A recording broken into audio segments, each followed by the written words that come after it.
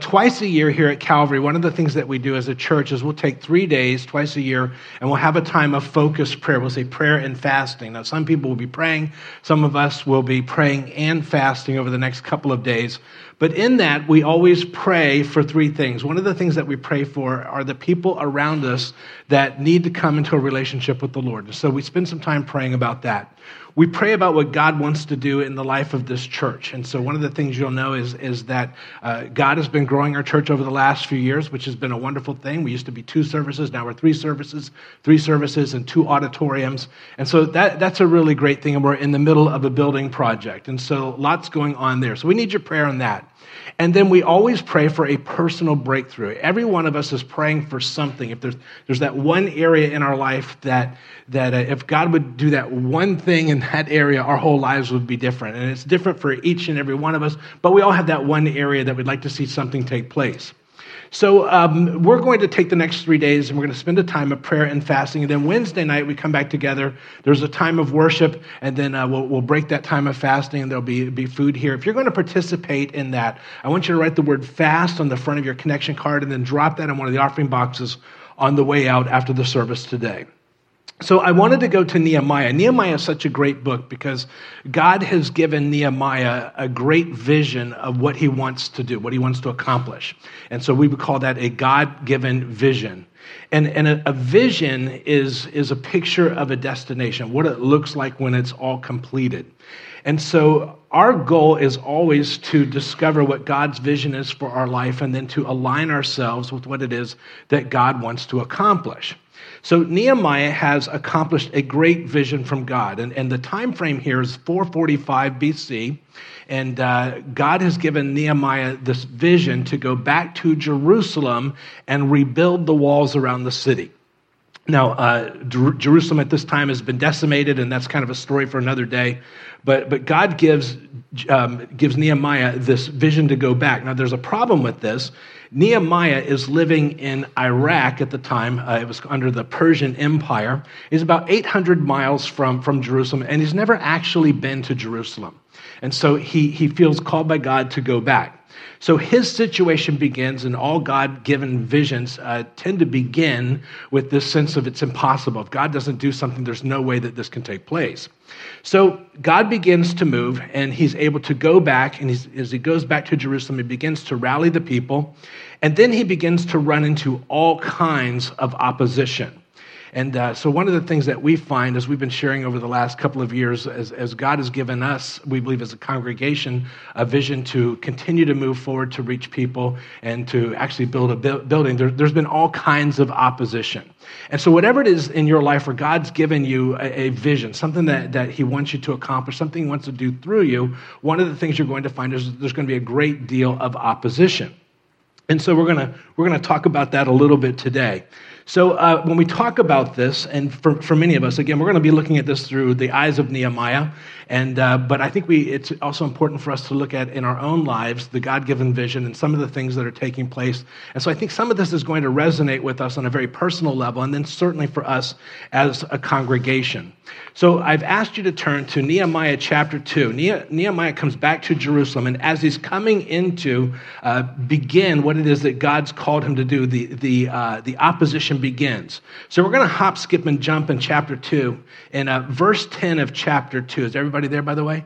Verse 2, as he comes back, it says, "Now when Sanballat the Horonite and Tobiah the Ammonite official heard about it, it was very displeasing to them that someone had come to seek the welfare of the sons of Israel." So they are bugged that somebody is coming to help God's people and to reach God's people, and this really bugs them. So there in your outline, you'll see it says the source of the opposition. So first of all, there's this guy that we call Sanballat, but his name just means a Persian satrap or a governor. He's somebody who works for the government. So there's governmental issues there, and that's part of the opposition of what God wants to do. But then there's this guy called Tobiah. Now it says Tobiah the Ammonite. We read this in English, and it doesn't mean a whole lot to us. We just kind of read it. But Tobiah is actually a Hebrew name. And yet the Bible also wants us to know that he's an Ammonite.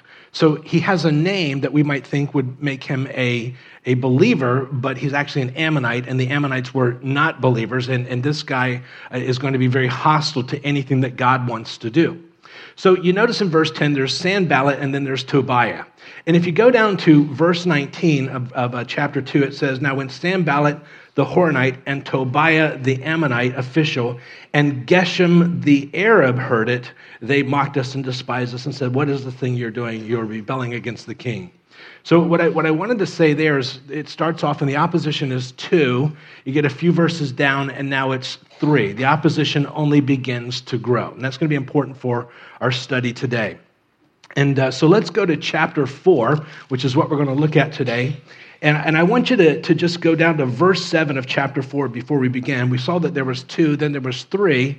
And then in verse 7, it says, "Now when Sanballat, Tobiah, the Arabs, plural, the Ammonites, plural, and the Ashdodites heard that the repair of the walls from Jerusalem went on and that the breaches began to be closed, they were very angry."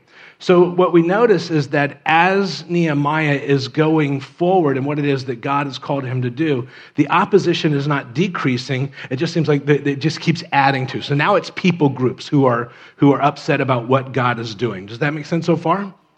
So what we find, and I want you to write this down, is that when God says go, Satan will oppose. And what Satan was doing 2,500 years ago is the very same thing that he does today in our lives. So what are the tactics that Satan uses to bring about opposition? Well, I'm going to read the first 3 verses of chapter 4. And it says, "Now it came about when Sanballat heard that we were rebuilding the wall, he became furious and very angry and mocked the Jews." And I've underlined that, furious and very angry and mocked the Jews. "And he spoke in the presence of his brothers and the wealthy men of Samaria, 'What are these feeble Jews doing? And what are they going to,'" and I've underlined the word feeble, "'are they going to restore it for themselves?'" You might want to underline that. That'll be important for our story. "Can they offer sacrifices? Can they finish in a day?" And underline that. We'll explain that. "Can they revive the stones from the dusty rubble and even the burned ones?" Now, Tobiah the Ammonite was near him, and he said, you have to read this next part with kind of a whiny voice, I think. So Tobiah says, "Well, even if they're building, if a fox would jump on it, he would break their stone wall down." Yeah. You have to add that "yeah" on the end of it. It's actually in the original language. But when I read about Sanballat doing this, I have in my mind, for those of you who are old enough to remember when cartoons were cartoons, there was the great Bugs Bunny cartoon, and you had the Martian, and he'd always say, "I'm so angry, I'm going to blow up the world." Remember that? So that's how I have Sanballat, and when he speaks and I read that, that's how I read that. So we notice that they're furious and they're angry about actually helping God's people, reaching God's people, rebuilding the wall. And so one of the things that they use, and this is what Satan will use in our lives, he'll use, number 1, you want to write down ridicule. And in verse 1, it said mocked. They mocked them. So they'll use mocking. You can't get this done. And, the thing is, if you're saying that it can't be done, then why would you be so angry about it? So they're mocking. And then we had you underline the word feeble, however your Bible said it. And that's their way of saying that Nehemiah and these people, they don't have it together. They don't know what they're doing. And then when it says that they'll restore it for themselves. And what that means is that they are just questioning their motives. Anytime you launch out to do something for God, somebody's going to question your motives. And then I'll say, can they finish in a day? And what they're doing there is they're questioning their commitment. And what they're saying is that they can't finish it in a day. These people don't have enough commitment. They're not going to go 2 or 3 days doing this. So that's why they say that. And then they say, revive the stones of rubble. Even if they are committed, they can't really do it because they just don't have the resources. So here, Sanballat is having this public meeting, and they're angry. And again, if all that they said was true, then why would they be so angry? They should just expect it's going to go away. And then one of the things that we find is that ridicule tends to be contagious. So Sanballat is saying all of this, and then you get down to verse 3, and it says, now Tobiah the Ammonite was near him, and he said, even what they're building, if a fox should jump on it, it would break down their break down their stone wall down. So it's contagious. And so what Tobiah is doing is he's attacking their competence, their ability to do that. Now, what I love about this is you're not going to see Nehemiah responding here to Sanballat and Tobiah. So the next verse doesn't say, Nehemiah says, oh, that's not true. If 100 foxes jumped on it, it still wouldn't hurt it. He doesn't say that. But so what does he do? Well, verse 4 and 5, it says, hear, O our God, how we are despised. So he's praying. Return their reproach on their own heads and give them up for plunder in a land of captivity, and do not forgive their iniquity, and let not their sin be blotted out before you, for they have, and I want you to underline the word, demoralized the builders. That's a nice spiritual prayer. We're going to come back to that prayer. But I did want you to underline the word demoralized, because that's what's taking place in the people because of what's taking place through Sanballat and Tobiah and some of the other opposition. So again, we'll come back to that. So the second tactic that they're going to use, the first one's going to be ridicule, but the second tactic that we're going to find is resistance. And so in verse 6 through 8, it says, so we built the wall, and the whole wall was joined together to half, underline the word half, its height. For the people had a mind to work. Now, Sanballat and Tobiah, the Arabs, the Ammonites, the Ashdodites, heard that the repair of the walls of Jerusalem went on, and that the breaches began to be closed, and they were very angry. And all of them conspired together, and I've underlined that, to come and fight against Jerusalem, to cause, and underline, a disturbance in it, a disturbance in it. So we notice a couple of things. In verse 6, it says when the wall got about halfway done, and we'll come back to that. And so they conspire, all of these conspire to come against Jerusalem specifically and to cause a disturbance. Now, I didn't do the map thing today, but if you were to look at the names of these people, what you would find is that on all four sides of where Jerusalem is, this is where these people reside. So they're surrounded. And so they want to come in and cause a disturbance. And then we also noticed in verse 7 that the opposition doesn't just go away, but it tends to increase the more they go. So Sanballat wants to get them to stop. And have you noticed that negative people tend to be attracted to one another? And so the more negative they get, the more negative people they attract. And their goal is to fight what it is that God is doing. Well, verse 9, it says, skip down to verse 9, and it says, but we prayed, and I want you to underline, we prayed, and that'll be important, to our God because of them, and we set up a guard, underline, we set up a guard against them day and night. Thus, in Judah it was said, the strength of the burden bearers is failing, yet there is much rubbish, and we ourselves are unable to rebuild the wall. Our enemies said, they will not know or see until we come upon them, kill them, and put a stop to the work. And I want you to underline the word stop. Put a stop to the work. So you notice, we're going to come back to this, but here it says that we prayed. Up to this point in the story of Nehemiah, Nehemiah has been praying. But as the opposition continues to increase, now we're going to find that it's no longer just Nehemiah praying, now it's we praying. And that's going to be important. So the third tactic that we're going to find, and so we have resistance, they're going to come up and they want to fight. The third tactic is going to be rumors. And so verse 11 and 12, it says, our enemies said, they will not know or see until we come among them and kill them and put a stop to the work. And we underline the word stop. Now, when the Jews who lived, and I want you to underline, lived near them, came and told us 10 times, they will come up against us from every place where you may turn, So what's taking place here, anytime you begin to do what it is that God's called you to do, you begin to launch out in some way, there's going to be that resistance. And sadly, at times, there's going to be those rumors that are said about you, whether they question your competence or they question your motives, or whatever it might be. And rumors have two characteristics that we see in this story. There on your outline, one of the things that we notice is that rumors are spread by those who are closest to the enemy. Closest to the enemy. And verse 12, we had you underline, it says, when the Jews who lived near them came and told us 10 times. So the ones who reside closest to the enemy are always the ones who are the most negative, and they're the ones who spread. And then another thing that we find is that another characteristic of rumors is that they're exaggerated the more that they are repeated. Has anybody ever noticed this in their life? They're exaggerated the more that they're repeated. And sadly, the more sometimes rumors are exaggerated, the more they're believed. And so we're seeing that here, because the negative always gets exaggerated. So sadly, there are rumors sometimes. Well, and there's two goals then of the opposition. And go ahead and write these down, and then we'll look at the verse. The first goal is to hinder and to stop the work of God. They always want to hinder and stop the work of God.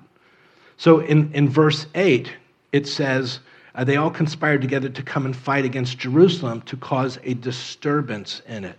You know, if they can get God's people off of doing what it is that God's called them to do and just dealing with the disturbance, that hinders it. And if they can get them long enough, hopefully that'll stop it. But then in verse 11, it said that our enemy said they will not know or see until we come among them, kill them, and put a stop to the work. So anytime God calls you to something, the opposition always wants to either hinder what it is that God is doing, and ultimately they want to stop what it is that God is doing. So what's the effect then of the opposition? Well, verses 10 and 11, it says, thus it was said in Judah, the strength of the burden bearers is failing, yet there is much rubbish, and we ourselves are unable to rebuild the wall. Our enemies said, they will not know or see until we come among them and kill them and put a stop to the work. So when we read that, we might miss it, but go ahead and write this down and we'll unpack it. The effect of this, of the opposition, is typically discouragement. You want to write that down. You know, they start listening to this and they go, what are we thinking? I mean, we don't really know what we're doing. We don't really have the resources to accomplish what it is that God's called us to do. You know, maybe we should stop. And again, if I can just highlight, this usually occurs in the project, whatever it is that God's called you to do, about halfway. And we saw that in verse 6. In verse 6 it said, so we built the wall, and the whole wall was joined together to half its height. And if you don't believe it's true about halfway, just ask yourself, how many projects do you have at home that are about halfway done? Yes, I see that hand. I see that hand. Is there another? For those of you listening online, thousands of hands are going up all over the auditorium. All of us. So what are the causes then of the discouragement that the opposition would love to use against us? What are the causes? So there in your outline, number one, I want you to write down fatigue. Fatigue. In verse 10, in my translation, it says, the strength of the burden bearers is failing. If you have the NIV translation, which I think brings it out a little bit more clearly, I put it on the outline, it says strength is giving out. You know, they're working, there's long days, there's double duty, there's no coffee breaks, and so they're getting tired. And so when they get tired, that creates discouragement. Another cause of the discouragement in this is going to be frustration. Frustration. Now, in my translation, it would say, yet there is much rubbish. If you have the NIV translation, it says, so much rubble. Frustration is actually a matter of perception. It's a matter of perception. The reality is, the more they work, the less rubble there is as they go forward. And yet what we find is that God's people at this point aren't focusing in on what God has done and what God wants to do. Right now, they're focusing in on what isn't done. And so they need to remember what it is that God has done already and what it is that God has called them to do. But that leads to frustration. And then number 3, I want you to write this down, failure. And it says, in my translation, it says, we ourselves are unable to rebuild the wall. And if you have the NIV translation, I put it there in your outline, it says, we cannot rebuild. You know, the truth is, when you're tired, everything looks impossible. When you're tired, everything looks impossible. So there's failure. And then there's just fear. Go ahead and write that down. I put verse 11 there on your outline from the Living Bible, and it says this. Meanwhile, our enemies were planning to swoop down upon us and kill us, and thus ending our work. So they're afraid of that. They're discouraged. The enemy is threatening to attack. And it's the same thing with us. If God's called us to something in our lives as individuals or corporately as a church, what Satan did 2,500 years ago is the very same thing that he wants to do today. So we're all going to face these things in our life. So you've prayed and you believe that God's leading you, and maybe it's to get out of debt, maybe it's to start a business, maybe it's to start a ministry, maybe it's to work on your marriage, and you begin to go forward, and all of a sudden there's some Tobiah in your life telling you that it can't be done and criticizing everything to death, or just the situation just seems so great, but you know that God's called you. The enemy, just like in Nehemiah's life, will do everything that he can to bring that discouragement. So you believe that God's called you to do something, and they show up and they begin to question your motives. You know, you're trying to do this for yourself, about building your kingdom, whatever it is. And so they'll question that. They'll question your motives. And maybe it's just something like you're single here today, and God's given you a vision for what a marriage could be. But right now, you've had to say no to some dates because you know that the dates that are showing up are not in keeping with the vision that God is giving you. And there are some Tobiahs in your life who are saying things like, well, you know, you need to jump on the next train here. And yeah, they're not spiritual, but they're good looking. And God can always make them spiritual, but he can't make them better looking. So you need to do something. You know, and so you begin to wonder, what do I, and yet you come back to that vision. What it is that God's called me to do. So no matter what it is, the reality is this, that you and I, when God has called us to something, we are going to face opposition. And I think this is such an important thing because there is this teaching that seems to be flying around the church that says, you know, if God's called you to it, you're going to know because every door just opens, and everything just becomes so easy. And that's how you know that you're in the center of God's will, because everything just begins to work out perfectly. Well, that's not how we typically find it in the Bible. Typically what we find in the Bible is that when God says go, Satan's going to oppose. So if that's the case, what do you and I do as believers who want to represent the Lord? What do we do when we're under that attack? We have what it is that God's called us to do, but there's lots of opposition. Well, a couple of things I want to say as we kind of bring this to a close. Number one, pray. Pray. Verses 4 and 5, it says, "Hear, O our God, how we are despised. Return their reproach on their own heads and give them up for plunder in the land of captivity. Do not forgive their iniquity and not let their sin be blotted out before you, for they have demoralized the builders."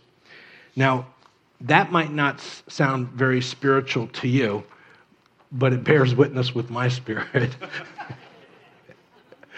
When you read a commentary on this, a commentary will typically say, Nehemiah is launching out to do what it is that God has called him to do. And the opposition is fighting against what God wants to accomplish. So because the opposition is fighting against what God wants to do, Nehemiah is ticked. He's angry. And So he prays, and he prays a very real prayer. I love some of the prayers in the Bible. For instance, David was a man that the Bible says who had a heart after God, had a heart for God. And one of the prayers that he prayed, I put it there in your outline, it's in Psalm 58. And David said this. David prayed, "Oh God, shatter their teeth in their mouth."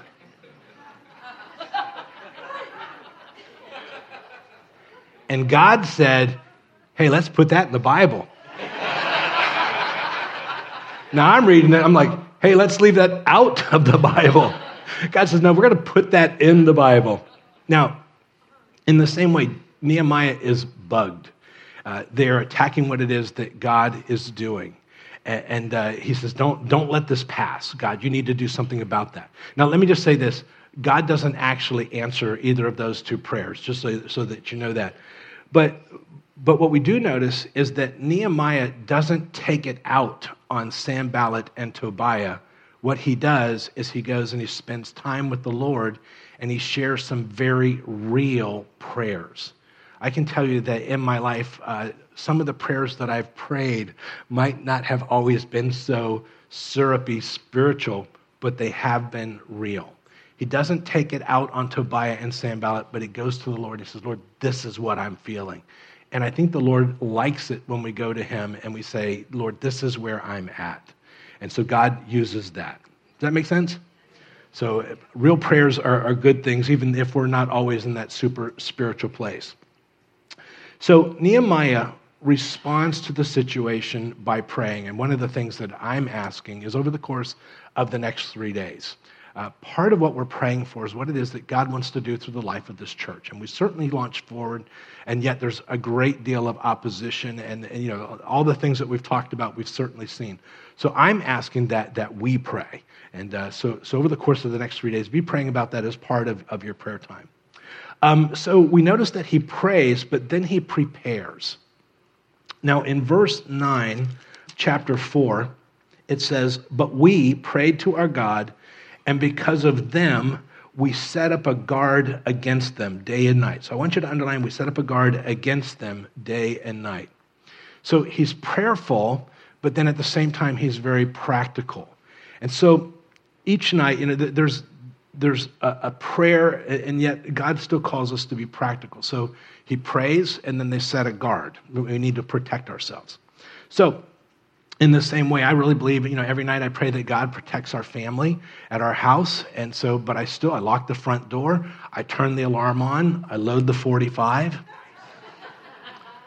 I'm just kidding. It's already loaded. So I believe that God has a great plan for my life. And, you know, God's given me this wonderful family. It's been an incredible journey. And that God has so much that he wants to accomplish. And in order for that to be accomplished, I have to be around for a long time. So I get that, but on the other hand, I still have life insurance. So there's the prayerful side, and then there's the practical side. So we need to pray, and then we prepare, which is why I think Jesus would say in Matthew 26 on your outline, he says, watch and pray. So there's the prayer, and then there's the practical side. So up to now, Nehemiah has been praying, but now it's we are praying. So again, verse 9, it says, but we prayed. And the reason for that is a corporate attack requires a corporate response. So it's not one person attacking, it's groups of people. So God's people have to pray. So again, over the course of the next few days, I ask you to, as part of your prayer, be praying for what it is that God wants to do in the life of our church. So here's what we learn from that, and you want to write this down, that sometimes we have to build and battle at the same time. We have to build and battle at the same time. Verses 16 through 18, it says, from that day on, and I've underlined that, from that day on, half of my servants carried on the work, while half of them held the spears, the shields, the bows, the breastplates, and the captains were behind the whole house of Judah. Those who were rebuilding the wall and those who carried burdens took their load with one hand doing the work and the other holding a weapon. Now, as for the builders, each wore his sword girded at his side as he built, while the trumpeter stood near me. You know, the enemy would love nothing more than to see Nehemiah just completely stop building and focus on the possible battle. And so Nehemiah says, I need to keep building. And yet at the same time, we need to be preparing because there might be a battle.